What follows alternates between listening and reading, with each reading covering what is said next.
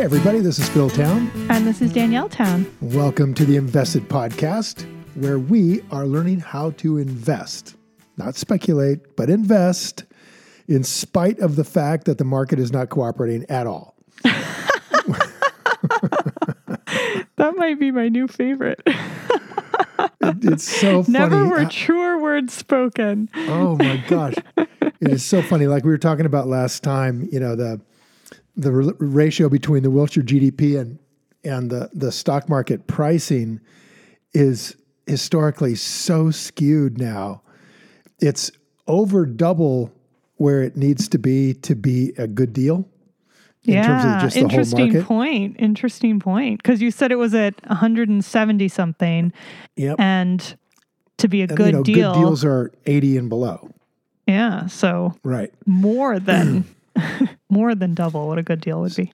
So we really, right now, if you were trying to find really good companies, you might find yourself stretching to make it work in your head, to make the numbers work. Yes, you might be over-projecting. The magical thinking of, please let this company be something I can buy out of the entire smorgasbord of companies out there that you look at and steadily get more and more depressed about how great it is and that you can't own it. It sucks. Can't own it. It's like this great combo of like Schadenfreude for yourself, where you're like kind of enjoying that you found something you love, but you like feel sad that you can't buy it. What is Schadenfreude?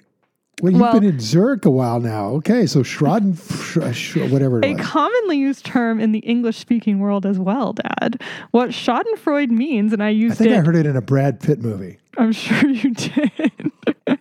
Some Inglourious Bastards situation. Inglourious Bastards, Schadenfreude. I used it very badly. What it means is to take pleasure in the misfortune of others. Oh, it's like when somebody else has some, a flat tire and you don't like that person, you're like, have a little bit of like joy about it. That's Schadenfreude. Oh, well, that seems very not nice, sort of. It's not very nice, no.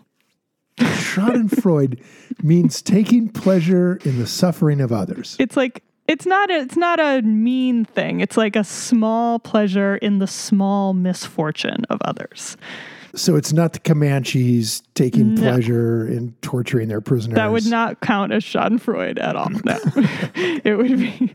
It's something small. It's like it's that small little thing of just like the example I just gave. Like, okay, it's a very German feeling of just a tiny bit of prick of joy at just a certain moment when you see something else happening.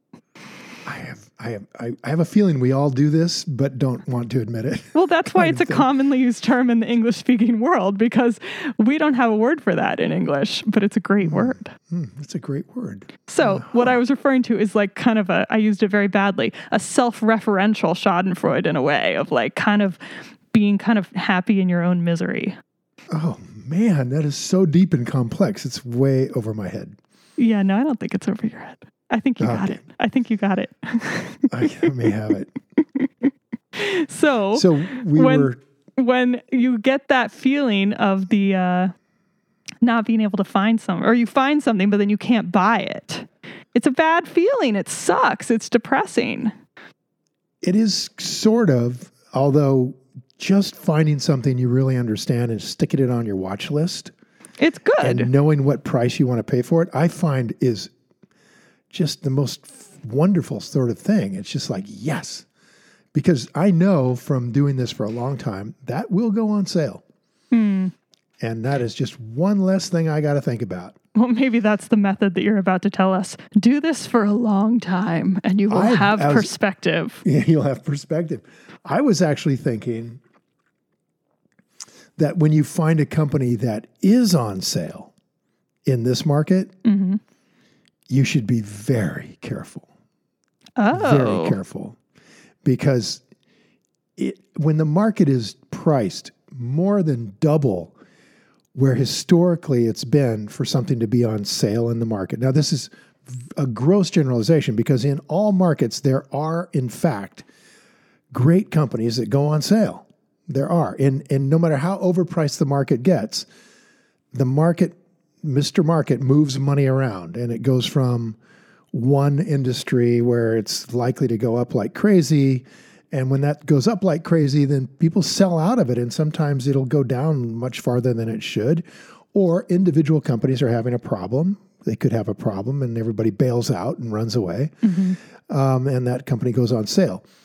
But it's much more difficult, and you should know it's much more difficult in a market like this one where, in general, things are double what they would be at a market where we think things are on sale. So things are really fully priced and then some, okay? Well, in that market, when you see something on sale, you should be careful because there are lots of people looking for on sale companies right now. And if you found one and the stock market hasn't found it, the people at Goldman Sachs haven't found it, and Morgan Stanley hasn't found it, and JP Morgan hasn't found it, but you found it. You're the special person that found it. That's really amazing.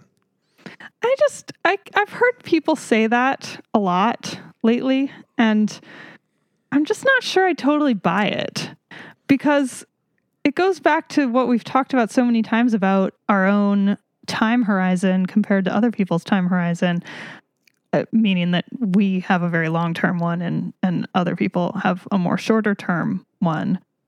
And I don't really buy that in this market. Yes, overall, it's harder to find stuff. I do agree with that. But being able to find companies that are having events, that are having things happen, that are making the price go down for a short period of time, that's a situation that happens in any kind of market. It happens in a bad market, happens in a good market, happens in a medium market. And those things usually are happening without being connected to the overall market. So if it's one thing to say like, oh, I found a company and the price is down from where it was, like it's down from this very high market. In that case, it's probably still incredibly high and wouldn't be a good buy.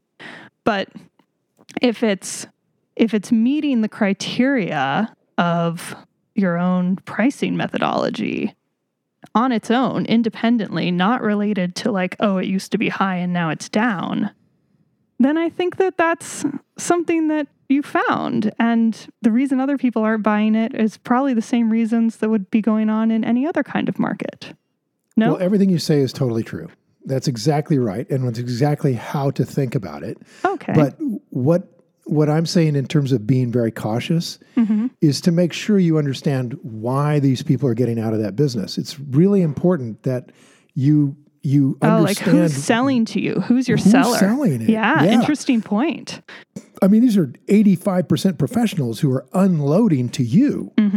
And they've got very good reasons why they are doing that. I guarantee you they have great good reasons. Sure. And your point, very well taken, is that those reasons may have more to do with a short-term time frame under which they're judged rather than the long-term final judgment on the company itself. And if that's the case, then more power to us, the little guy that has this long-term horizon, and we can handle 2 or 3 years where it goes nowhere, no big deal, right? Or it goes down even more. So why be more cautious now? Because you got to make sure you really are not into something, you're not about to buy something that has a terminal problem in this market. In other words, you just have to be doubly sure. Maybe I'm wrong. Maybe there's no big difference. You always have to be sure. No, but I can see what you're saying. Problem. I can see what you're saying, because if we're in a situation where the whole market has dropped, there's been something that's gone on and the market's just been dropping, let's say for 6 months, and it's really been going down and companies are hurting, and you're seeing which companies are surviving, right? Like some companies are going to go away really quickly. Right. Somebody's going to be the pets.com of this market. Right. And other ones are going to be the Coke and be really well priced at the end of the day and are going to last for the next 20 years or way longer. So you can see that happening, to your point, in a market that's dropping. Whereas in this market, companies aren't being tested at all. They're getting easy money all the time. So right. Okay. You've done a great job of making my point. So that's what I'm here for. You see it clear and express it very well. And so that's why when we're in a market that's really up there and everything is going good and people are buying anything for more than they should pay for it. Yeah. When they're selling it, and they're not stupid, we just got to make sure that we know why. So, that I mean, right now, Boeing, for example, is a company that's under a lot of pressure from a problem that they've got, and they're trying to work their way through it. They just fired their CEO. That's a big deal. That's a big deal. Mm-hmm. And, I look at Boeing and I go, man, I would jump all over this at 250, 280 a share. It's selling for 330, down from 450. Okay. So it's dropped a lot, but it hasn't dropped so much that it is so good deal. I can just jump all over it. I can get in a 10 cap price and blah, blah, blah. Just isn't there, right? Because that's what so many people look at. It's dropped 40% or whatever that adds up to. It's dropped 80% from its high. Like, that's what people say and seem to care about. And that doesn't actually mean anything. All that it means is relative to what it was, it's lower. Yeah, but just when you see that, just think, the price of gold necklaces at a beachfront gold store. On sale, 80% off. We buy gold. Jeez. Yeah. That's price. Price just doesn't mean anything. It means what somebody paid. That's all. It doesn't mean value. It doesn't mean what it's worth. It doesn't have a damn thing to do with it, except in the long run. Eventually, the market will price things where they should be. And that's what we trust will happen. And that's why we don't want to buy things that are expensive, because the market's going to eventually price them where they should be. And even if they've gone up in 10 years, which a good company might, if you buy it and pay too much, you're still going to come out okay. You're just not going to have a great rate of return. You're just not going to get rich. And what we want to do is we want to do an investment style that gives us financial freedom. We want to have enough money coming out of this thing with high rates of return and the ability to do that consistently, that we don't have to worry about what's our job, right? That's where we want to go. Yeah. So be careful in this market, because companies tend to have their prices be inflated, and that can lead to not so great companies being propped up. And it can also lead to good companies being so overpriced that maybe your own metrics get a little bit skewed inside your head, which is always the scary part. But you were going to talk about another method. Is this the method that you wanted to talk about? No, this is just sort of leading to that. Okay.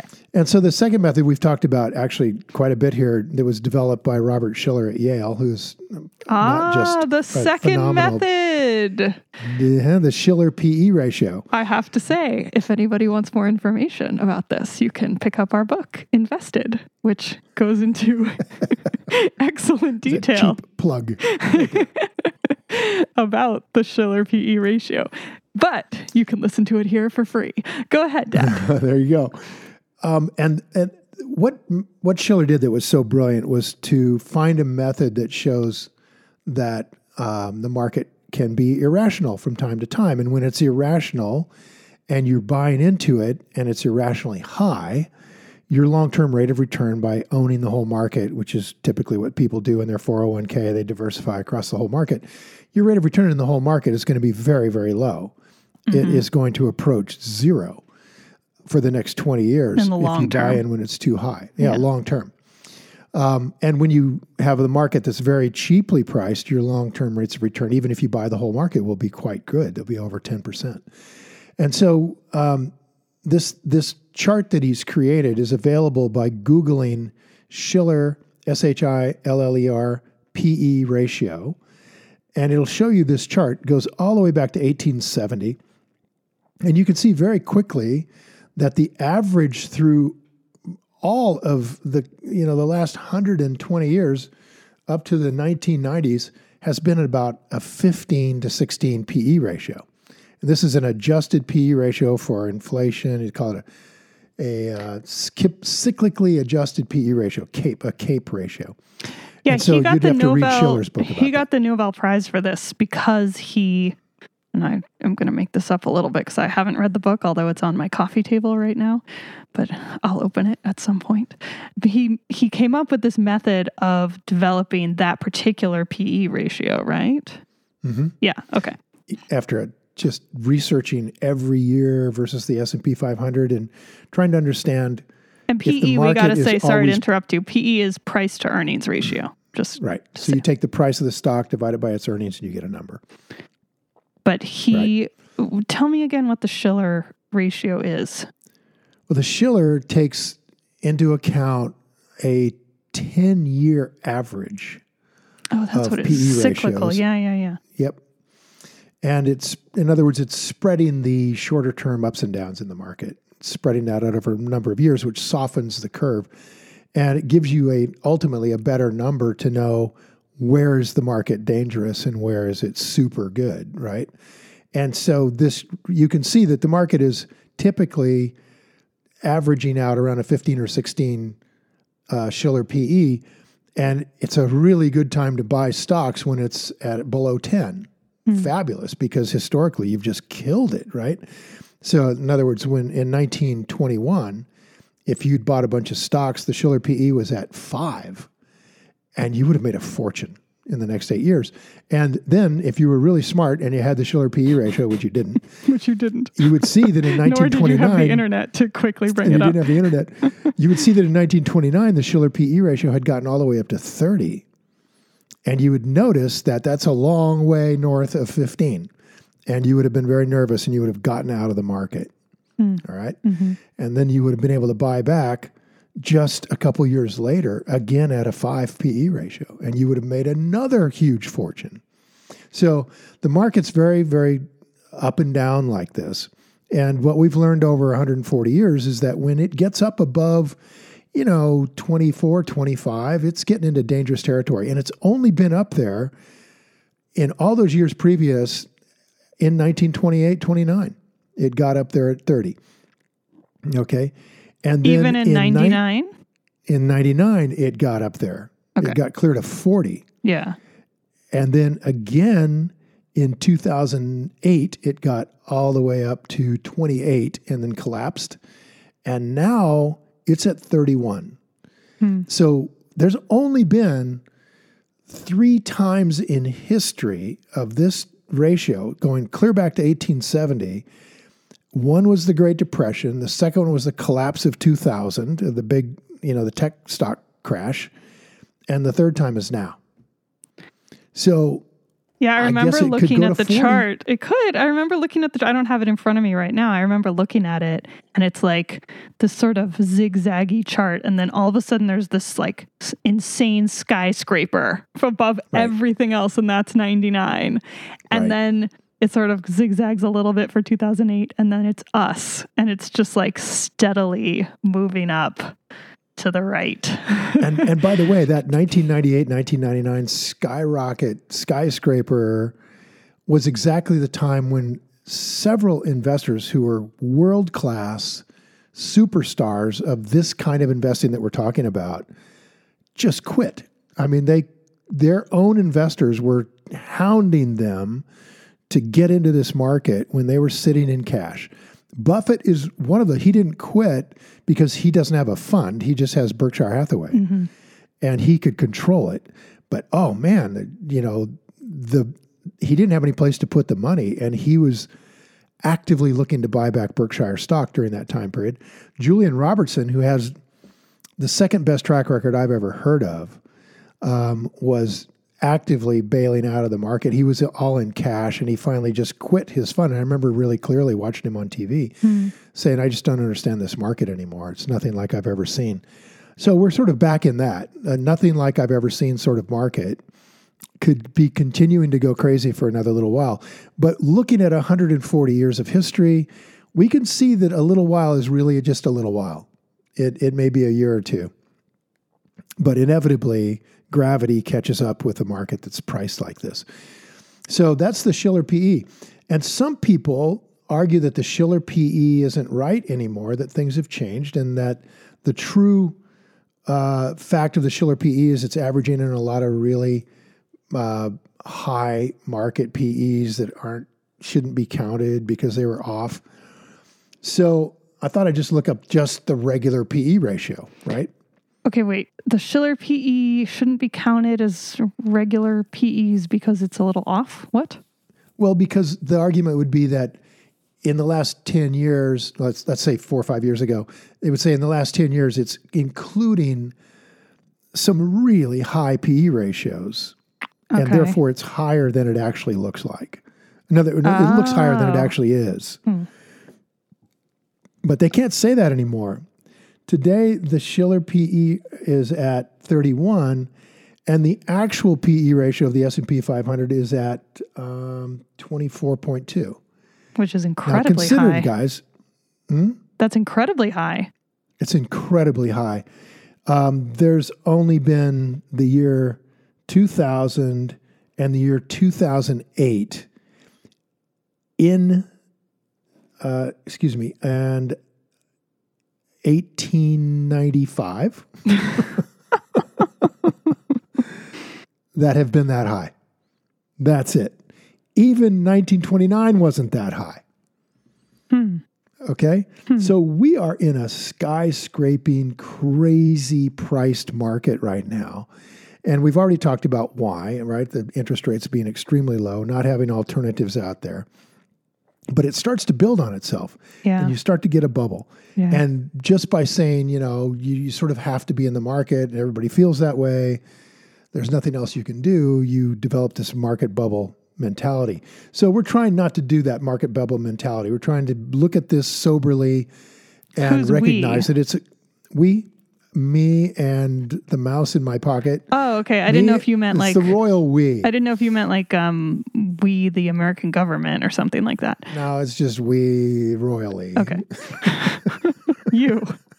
I'm looking at it like this, and trying to stay pretty sober about the whole thing. Right, we know that this thing can't sustain because it never has, but that's inductive logic. It's the same logic that a chicken has when, the farm door slams at 6 a.m. and he gets fed every day for 2 straight months. And then the door slams. He thinks he's going to get fed. Yeah.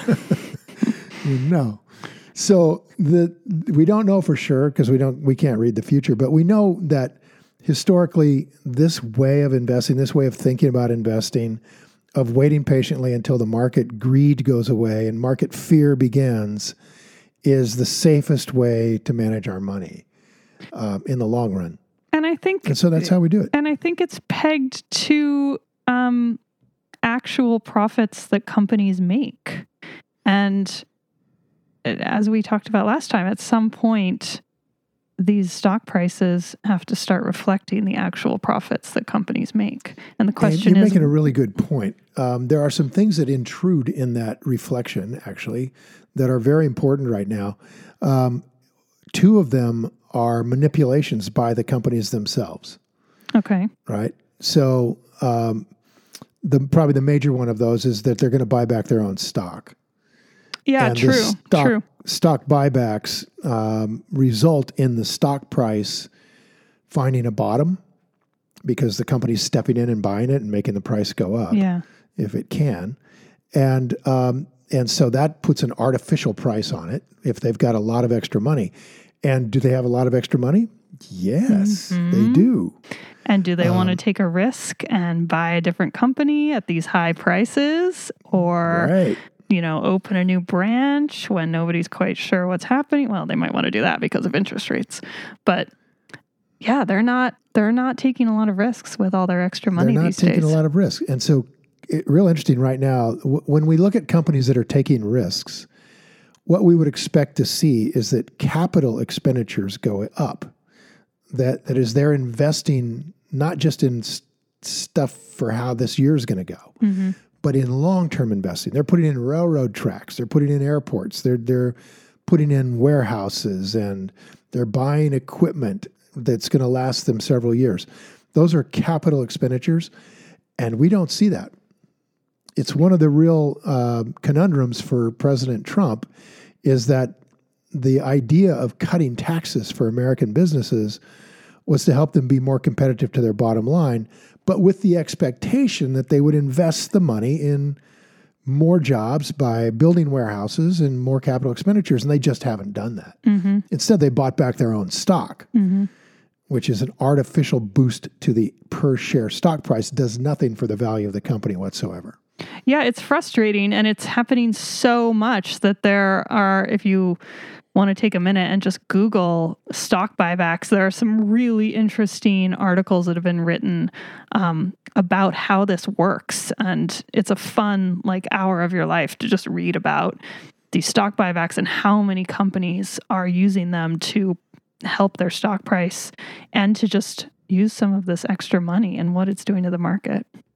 And it's one of the ways we actually look to see if management is a good allocator. Now, I'm just thinking out loud here. I really need to get that into the tool set. The allocation of capital needs to be a judgment call. We look at companies in our tool set of having good management if they're keeping their debt very, very low to zero, and if their return on equity, return on invested capital is staying high and moving up, then we like the way they're allocating capital. But there's another allocation of capital that's very valuable, and that is to look to see if they're doing stock buybacks at a reasonable price. Mm-hmm. Totally. So if their company is massively overpriced and they don't know that, that's a bad sign for allocation of capital. If their company is massively overpriced, they do know it and they're buying back stock, that's a terrible allocation of capital because they're spending my dollar and they're buying 50 cents worth of value for it. Yeah. And bad idea. And they're taking my money as a shareholder and using it in a way that's not optimal. It's wasting the money that we have that they could be giving to me in a dividend, which I would much prefer. We've talked a lot about how companies can use this extra cash. They can invest it in capital expenditures. They can invest it in buying other companies through M&A. They can give it as dividends to the shareholders, and they can use it as to buy back their own shares. And we've talked a lot about how those things are all kind of, in theory, equal. It's just a matter of choice on the part of the management. And actually, I think you've said a bunch, you would prefer that they not do the dividend option if the other options can be used well. Yeah, but I'd prefer they grow it for me. Yeah, nice. But they have to use it well. And instead, what these guys are doing with buybacks when the stock price is so high is just wasting it. And it's incredibly frustrating to see. Because it's giving buybacks a bad name to the point where now there's politicians talking about legislation about it. Yeah, Warren is out there with a platform that's out to stop these kinds of when you said Warren, buybacks. I thought you meant Warren Buffett. And I was like... Oh, no, Elizabeth Warren. To stop these sort of heinous buybacks. And while I don't cheer on her method of doing it from the top down, because there's all these unintended consequences of regulation. Many, yeah. I cheer on I cheer her emotion about it. The content is these morons. IBM has been buying back its stock for the last 10 years, and you can really make a good case that they have been just wasting shareholder money. They might as well take those billions out in the parking lot and burn them for all the good they've done. And with those billions and billions and billions and billions of dollars they spent on stock buybacks at 180 a share and 160 a share and 150 a share, and their stock is at 130, right? It's just for years like this. So this is, go read about IBM's buybacks and you'll see what I mean, and just add up the billions. And that money's gone, Gone, gone, if this company doesn't get its act together. So all it's done is support the stock option prices for the management team, and that's just a heinous use of the money. So then of course the second way these guys prop everything up is to borrow money and buy other companies. So this is just one of the other ways you can do it. You buy another company and your company revenue goes up and you start to look like you're a bigger company. And then the stock ideally goes up with that, right? So you get management teams that are bad allocators of capital making very bad judgments when it comes to acquiring other companies. And again, not to beat up on IBM too much, but they've done a lot of buying of a lot of stuff and it hasn't improved their position in the market. While Microsoft came out of nowhere and just handed IBM its about a success story. That's been amazing to watch. I did not predict that. I don't know. No. I don't know who did. Somebody smart did, but it wasn't me and it wasn't anybody I know. It wasn't the guys running Microsoft. They didn't know that was going to be the thing. I think somebody knew. Somebody was going for it. Sure.